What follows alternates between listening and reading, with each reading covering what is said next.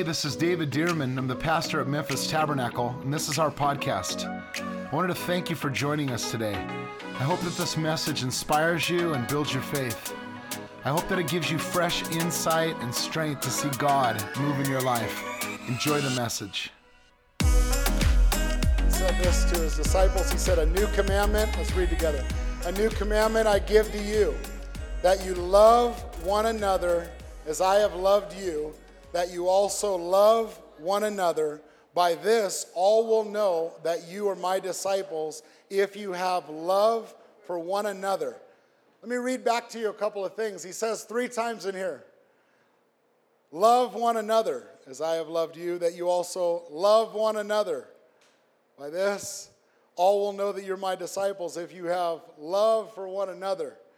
The last 3 weeks we've been talking about the love of God for us, but we don't just receive the love of God. God asks us. He said, in fact, it's a commandment. It's not a suggestion. It's the great commandment of love. He says, a new commandment I give you, and on this commandment hangs every other commandment I've given you in the law. It's the commandment of love, and I command you to love one another, he says. I remember I was talking to a pastor a few years ago, a friend. We were sitting down at lunch, and he said, what do you guys do for outreach? And I said, well, and I was telling him some of the outreach things we were doing in the city. This was at a church I was at before, the church I was at for many, many years. And I was telling him some of the outreach things we were doing. And I said, what are you doing for outreach? You know, and I thought he asked me. Sometimes people ask you things because they have something like really cool up their sleeve. And I thought he was going to outdo us, you know, for outreach or something. And so I said, what are you guys doing for outreach? And he said, well, I prayed about, a few months ago and asked the Lord what he wanted us to do for outreach. And the Lord said, well, you're not really taking care of the people in your own church. He said, how about starting with inReach before you do outreach? He said, and he went, ooh. He said, why don't you get really good at inReach before you do outreach? And so he pointed back to this scripture that he said, by this all will know that you're my disciples if you have love for one another. He said, you're not even loving the people in your own body that the Lord's called in as part of the congregation. So he said, he spoke it to us, told his congregation, we need to start loving one another. And they said, well, we do love one another. And they started bringing up the needs of the congregation and really realized that they needed to really lean in to one another and start loving one another. And after they got that intact and things were ready, they were really ready for outreach. I was sitting down with another pastor this last week, at a coffee shop in town. And he was telling me about, he was kind of warning me, because I'm new to the city. He was kind of warning me in Memphis how some churches are brutal and how there's, some churches have territories and how people aren't always nice to pastors and they don't always love, pastors, and they're welcoming up front, but in the back sometimes, they sometimes might have a different agenda. And I said, really? And I said, well, why would that be? And he said, well, and he's giving me a couple of different examples. He was just saying, I know you're nice. I know you're happy to be here and you're new in town, but just watch your back. Just watch your conversations and just know he was kind of giving me a warning. Then I said to him, well, why do you think, he was telling me about different pastors that are in and out and churches that have split and all these things that are happening. I said, well, why do you think that is? And he said, we shoot our wounded. I said, what do you mean? He said, we shoot our wounded. He said, sometimes in the church we shoot our wounded. People get wounded and we say, well, they didn't do a good job. They're leaders. They should have done good. Or they're people we expected more. So we shoot them and we take them out. He said, and unfortunately, that's just, kind of how it is. They get a shot and they're in and then they're out. He said, and I said, well, what do you think we ought to do? And we began to talk about love and things. But I was reading this scripture, a new commandment I give you, God says, that you love one another as I have loved you. You also love one another. By this all will know that you are my disciples if you have love for one another. Can I tell you, church, this morning, the world looks at the way we treat one another in this room. The world looks at the way we love one another in the body of Christ. Now, I think we treat one another pretty well. I really do. But the world looks at the way that we love one another and in the church at large. And I think sometimes the world may feel like they can treat one another better out on the streets than sometimes the church treats one another within the doors. And I think that we as the church need to do a great job to be a testimony of the kingdom of God in loving one another. Can somebody say amen this morning? Amen. The world looks at the way that we love one another. Notice what points out a disciple, he says here. He says, by this, all will know that you are my disciples. Not if you have faith. Not if you have knowledge. Not if you have hope. Not if you put on a good front. Not if you put it all together, but if you have love for one another. That's the way, that's what points out a disciple, is if you have love for one another. Another thing I want to point out about this is Jesus started out and he says, as I have loved you, you also loved one another. As I have loved you. We give his love only to the degree that we receive it. That's why in this great love series, we can't just talk about us loving God. The Bible says we love God because he first loved us. God doesn't ask us to start loving him. No, he says, don't worry about loving me. While you're yet sinners, I'll love you. Let me just love on you for a while. Let me let you soak up my love for a while. And after you soak up my love for a while, what's going to come back? Love's going to come back. After you soak up my love for a while, what are you going to start putting out to the world? And what are you going to put out to your brothers and sisters? Love is going to go outside. So he says, as I have loved you, you also love one another. We give his love only to the degree that we receive it. Remember, Jesus said, freely you have received, freely give. Freely you have received, freely give. We read the verse last week in 1 John chapter 4 and verse 7. Look at it on the screen. 1 John chapter 4 and verse 7, he says, beloved, let us love one another, for love is of God. Really, in a number of translations, it says love comes from God. Where does true love come from? From God. You heard, I'm looking for love in all the wrong places. The only place you can find true love is God. So the wrong place to find love is any place except for finding love in God. Beloved, let us love one another, for love is of God, or love comes from God, and everyone who loves is born of God and knows God. What is he saying? He's saying the person who loves, who genuinely loves, it shows he's born again. Somebody who genuinely loves. Have you ever met someone who has a strong personality and they pop off and then they say, oh, it's cool, I'm Italian? Have you ever heard someone say that? It's all right, I'm Italian. I just tell it like it is. And then let me tell you one even worse. They say, I'm Sicilian. I'm not just Italian. I'm like Sicilian. Like I give it straight out, you know. Or someone else, you know, Russian. Oh man, Russian. They just say, you know, sometimes they just say, I just tell it like it is. I just give it straight. You know, maybe they will say, I don't have the emotions or I don't have the whatever. I'll just give it right. Because they'll say, I'm born in that heritage. That's the way my culture is. That's the way I'm born. Do you know the culture of the kingdom is the culture of, what is it? The culture of love. He's saying everyone who loves is born of the culture of love. So someone may look at you and they may say, you're just so full of love. What is it? And you say, oh, I'm sorry. I'm just born of love. Why? Because the God that I'm born of, I've been born again. And the God that I've been born of is. So his DNA is. So my DNA is. So I can't help but. So if you squeeze me, what's going to come out? So if you push me, what's going to come out? So if you pee me off, what's going to come out?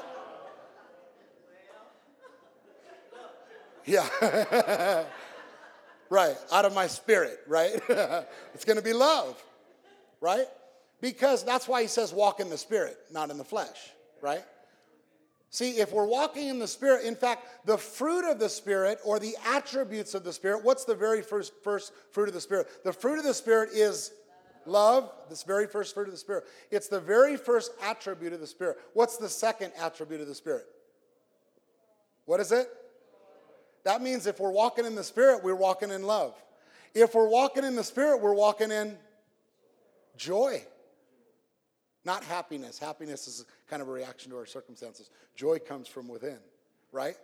So sometimes I have to draw from the well, which is from my spirit down on the inside, which is where joy comes from, right? Joy comes down from on the inside. So you have to draw from the well and love. How many have to ever draw from the well to love somebody? Does that ever happen to you sometime? Where you just go, in fact, you've said it out of your mouth. I can love, but I can't love them. Does that ever happen to you? I can love, but I can't love them. Let me tell you why you can love them. Because you're born of love. If you're born again, you have love on the inside of you. He says, everyone who loves is born of God and knows God. We have love for one another. It's not optional for a believer. Romans chapter 5, verse 5 says, the love of God has been poured out in our hearts by the Holy Spirit who has given us. What does that mean? Where is love? Love's on the inside of you. Show me where love is. Love's on the inside of you. Love lives inside of you. Show me where forgiveness is. It's on the inside of you. If you say, I can't forgive, no, you choose not to forgive. You choose not to forgive. You say, well, that's kind of hard. I've been in counseling for a while. No, you can stay in counseling, but you can choose to forgive. Jesus said, and when you stand praying, forgive. Meaning at that point, you have the choice to forgive. How can you forgive? With your heart. The same way by faith that you made Jesus the Lord of your life, but it's the same way you can release the love of God in your heart to forgive anyone who's wronged you, even if it was 20 years ago. Even if it was in childhood, you can release forgiveness. You can release the love of God for them. And can I tell you, when you have a pure love for God and an open love for people, there's a freedom that comes on the inside. Jesus was our example of love. John chapter 13, he gave the ultimate example pretty close before he left his disciples. It says in John chapter 13 in verse 4, Jesus rose from supper. I think he was from the south because it says from supper, right? But he says, he rose from supper and he laid aside his garments. He kind of took off his jacket or something or his robe. And he took a towel and he girded himself. And after that, he poured water into a basin, like a bucket or something. And he began to wash his disciples' feet and wipe them with a towel with which he girded. Now, how many of you have ever just finished dinner?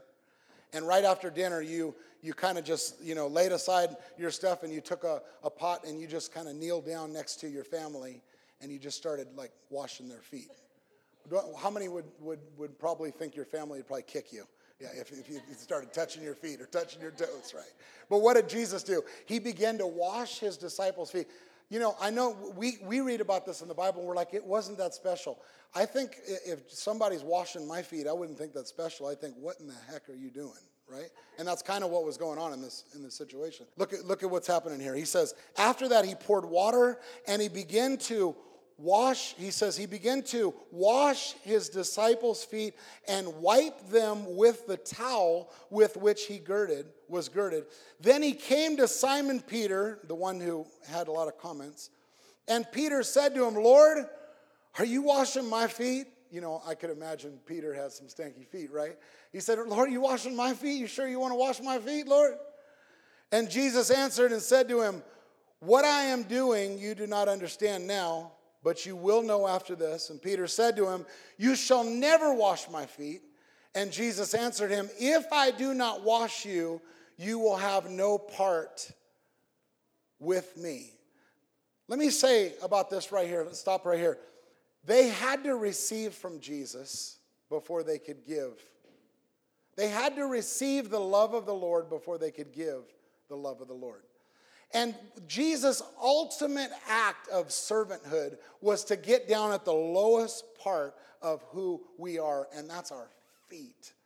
I mean, I could say we could shake someone's hand, we could give them a hug, right? We could even go up and stroke them on a cheek or just go, man, you're just such a great person, right? But when you come down and you say, their feet, feet are nasty. Feet stink. Feet have corns. Fungus. Right? And I mean, this is like in the day where they take care of feet. Can you imagine the feet back then? They walked everywhere. Nasty. And Jesus kneeled down to the dirtiest part, the lowest part of humanity. And he got down on his hands and knees and he washed his feet. And he said, I have to do this. I have to get down to the lowest part of you and serve you. I have to do it. And if you won't let me serve you at the lowest part, then you have no part with me. Can I tell you, it took humility for Peter to sit there and receive and let someone wash their feet. It takes humility for you to sit there and let someone pray for you this morning. Doesn't it? For you to sit there and someone says, what can I pray for you about? And you think, man, I don't really want you to pray for me. I can pray on my own. But listen, the truth of the matter is you don't really want to open up to people and tell them. And even the stuff you open up, you kind of have, this is the deep stuff. This is the middle stuff. This is the permissible stuff. I'm going to let you in right here, right? Well, pray for my time schedule, because my time schedule needs to be a little more on point. And they're like, seriously, of all the things I can pray for you, I'm going to pray that you would have a better time schedule. Seriously. And you're like, that's all that's going on in my life, brother. You're like, oh, then you're perfect. Okay. Right? But the reality is Jesus said, I don't want to deal with just what's going on right. I want to deal with the feet. I want to get down in things, and you're going to have to let me deal with those things, or else you have no part for me. You're going to have to get down and dirty. Simon Peter said to him, Lord, not my feet only then. You can wash my hands, you can wash my head, you can wash all of me. And Jesus said, he who is bathed needs only to wash his feet. Peter, we're not getting into all that. He said, but he's completely clean, and you're already clean, but not all of you, for he knew that he would betray him. Therefore, he said, you are not all clean. So, when he had washed the feet, he had taken his garment, sat down again, and he said, do you know what I have done to you? You call me teacher and Lord. See, that was a place of honor, place of authority. He's saying, you call me teacher and Lord. You call me something that's of position, of honor, of esteem, of authority. He said, and you say, well, because that's really who I am. I'm not saying that I'm not. But if I say then, if I'm your Lord and your teacher, if I've washed your feet, you also ought to wash one another's feet. For I have given you an example that you should do as I have done to you. We're going to stop there. I have given you an example that you should do as I have done to you. Loving one another. Not just dealing with the nice parts of your life. Not just dealing with the nice parts of one another's lives. Dealing with the nasty parts of one another's lives. Being willing to, when you're going through something, open up to someone and trusting them. But also, when someone else is going through something, that they can come up to you and you not give them that look like, oh man, are you serious? Oh, do I have to deal with that today? But really understanding that's what I'm here for. Can I tell you, that's really why we come to church. We don't come to church to get blessed. We come to church to bless. We don't come to church just to receive. We come to church to give and to encourage and to bless one another. That's why we live life. See, God takes care of us and he blesses us, and he'll send people around us to encourage us and to love us and to take care of us. But he does ask us to do something, and that's to take care of one another. Not just dealing with the people who have it all together, but people who don't. Feet are the lowest part. You can say you love me, but will you wash my feet? Requires humility to minister, but it also requires humility to receive ministry. It requires humility to minister and wash someone else's feet, but it also requires humility to get your feet washed. And I don't know which one's more difficult. Both require humility.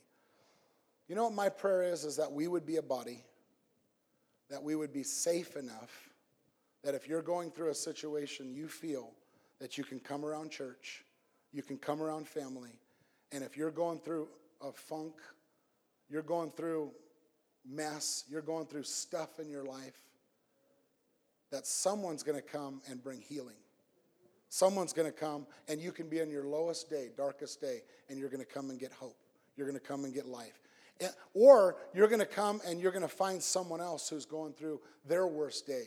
And when you find them, you run to them. You take care of them. You watch out for them. You help them. You love them. It requires humility on both aspects.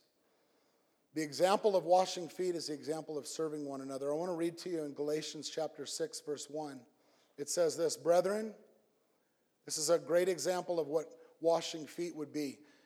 Brethren, if a man is overtaken in any trespass, you who are spiritual, restore. Spiritual people don't point out people's sins. See, sometimes we think spiritual people go, I notice that, I notice that, I notice that. No, anyone can sit back and target practice people. Spiritual people find the targets and go to the people and bring restoration to the people. Notice what he says, you who are spiritual, restore such a one in the spirit of what? What is it? In the spirit of what? In the spirit of gentleness. That word restore is this word, complete, repair, mend. When we see someone who's overtaken in a trespass, we should go to them and try to bring completeness, repairing, mend them in the spirit of gentleness. And then he goes on and he says this. He says, considering yourself lest you also be tempted. In other words, watch out because you might get in that same mess. He says, bear one another's burdens and so fulfill the law of Christ. What is the law of Christ? Well, it's the scripture we opened up with. He says, a new commandment I give you, that you love one another. But how do we do it? We bear one another's burdens, and so we fulfill the law of Christ. How do we do it? See, it's so easy when we just say, I love everybody, I love everybody. But then when something comes up and we act like we didn't see it, you know what I mean? You see a need and you act like you didn't see that need. You just turn a cold ear to the need. This week, let me tell you, one of our dear sisters, she's a pastor, a leader here at the church, Marla Reed. Marla Reed's a worship leader here. About 2 weeks ago, she went into emergency surgery, and she got put into, she was in the hospital. They marked her out for 6 weeks. I was sitting at the table one morning, 2 weeks ago, maybe a week and a half ago, and I got a text that this happened and what was going on, with her. And I just said, Lord, what do we do with Marla? I opened my Bible and I was doing my daily reading. Here at Memphis Tabernacle, we'll read our Bibles every day, and we have a daily reading plan that we all go through the Bible every day. We have some bookmarks that you can take and go through. So I was going through my daily reading that day, and I opened up my Bible that day to Titus chapter 3 and verse 14, okay? I was reading down through Titus chapter 3, and I was on verse 13, and I got this text, okay? And then I said, Lord, what do? I don't really know what to do. And I said, well, Lord, I just opened up my heart. I'm going to finish my Bible reading, then I'll pray about it. And I kept reading on verse 14, and it said, and let our people also learn to maintain good works, to meet urgent needs, that they may not be unfruitful. And the Lord's like, well, it's in the next verse. There's what to do. Somebody say amen? Amen. See, when he says love one another as I've loved you, well, there's where the rubber meets the road. We're in the middle of a building project. We're not underneath. We're not in trouble or anything.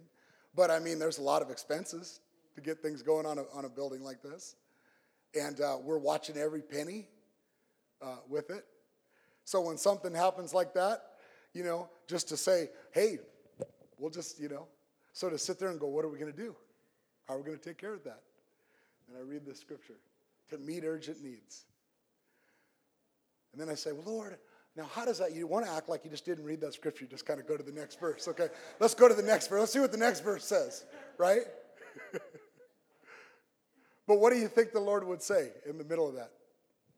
Take care of Marla. Would you interpret that? See, I'm just showing you how the Lord works. The Lord will put things in front of you that are practical, relevant. It's exactly what you're asking. How do I love people? And then the Lord will put those situations right in front of you and say, let's see what you'll do. Will you wash the feet? And you'll say, well, let's see what else he has. Have you ever done it? Yeah, but here's what I learned about the Lord. If you'll do it, even if it's little, he'll trust you with something else. And then if you'll do that, he'll trust you with something else. And then if you'll do that, he'll trust you with something else. And then one day someone will go, how does the Lord trust you with all that stuff? Well, he didn't start there. He started with something really small. Like, buy that guy a Coke. Right? Like, go pick up that trash or go take care of this situation. Something really small. And if you did that, it's probably, it'll progress in time. When he says love one another, a lot of times it's not something real big. It's right where you are. I believe that because we're going over this, right where you are, you'll be tested on that this week, and God will give you, really, a test is an opportunity to pass. A test is not an opportunity to fail. It's an opportunity to pass. He gives you an opportunity to pass. Maturity continuum is that we go from dependency, we need someone else to help us, to being independent, to be interdependent. We, as the body of Christ, need to learn to bear one another's burdens, to work together, to be interdependent together. The church needs to work together and depend on the Lord together. This is why it's so important, and I'm going to say this as we close today. This is why it's so important for us to gather together weekly in church.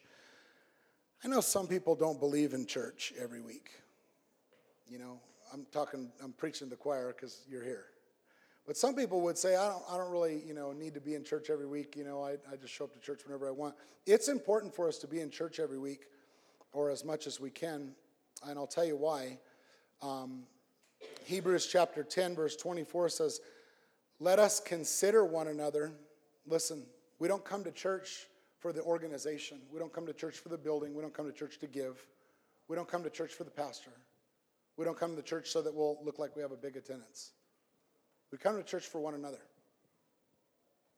He says, let us consider one another in order to stir up love and good works, not forsaking the assembling of ourselves together, as is the manner of some, listen, but exhorting one another, and so much the more. The assembling is a gathering together in one place. It's a collection of everybody together, coming together. He's saying, make sure to make that a priority. Make sure to come together as a church and make it a priority. He says, why? So much the more, he says, exhorting one another. Come to encourage one another. When you walk into church, walk in with the heart to say, who can I bless today? Who can I love today? Who can I encourage today? I've heard people walk in and they've said, I don't really feel community. And I've said, did you come to give community? See, because when you walk in to give community, what happens? You stir up community. Let us consider one another in order to stir up love and good works, right? If you come to give friendship, what will you get? Be not deceived, my brethren. Whatever a man sows, that will he also reap. If someone's telling you, I don't have any friends, they're telling on themselves. Let me say it again. If someone tells you, I don't have any friends, they're telling on themselves. You know what they're saying? I'm not a friend to anybody. If someone says, I struggle with community, you know what they're saying? I'm not giving that. I promise you, if you will sow community, you'll get community. We have had in church, I've been in church all of my life, and I've watched that people have said, we don't have community in church. And I've watched this, that I've said, let's have a community event, and the very people that said we don't have community don't show up to the community event. Do you know that's true? The very people that said, we don't ever get together. And then we say, let's all have a picnic. And then they don't show up to the picnic. I say, you didn't show up to the picnic? Oh, I was busy. Thought you wanted to do something for community. We planned it because you said you didn't do anything for community. Can I tell you, it's important for us to come to give, not just to take at the church. Can someone say amen? Amen. I don't want to step on any toes this morning. Well, maybe I do, if it's appropriate. But come to give friendship, and you'll receive friends. Come to give community, and you'll get community. We come together often as a church to love and to encourage one another. Well, I hope you enjoyed the podcast today. And if you did, I'd like to ask you to subscribe to our show. That way the most recent episode will always be in your feed, ready when you are. God bless you, and I'll see you next time on the Memphis Tabernacle Podcast.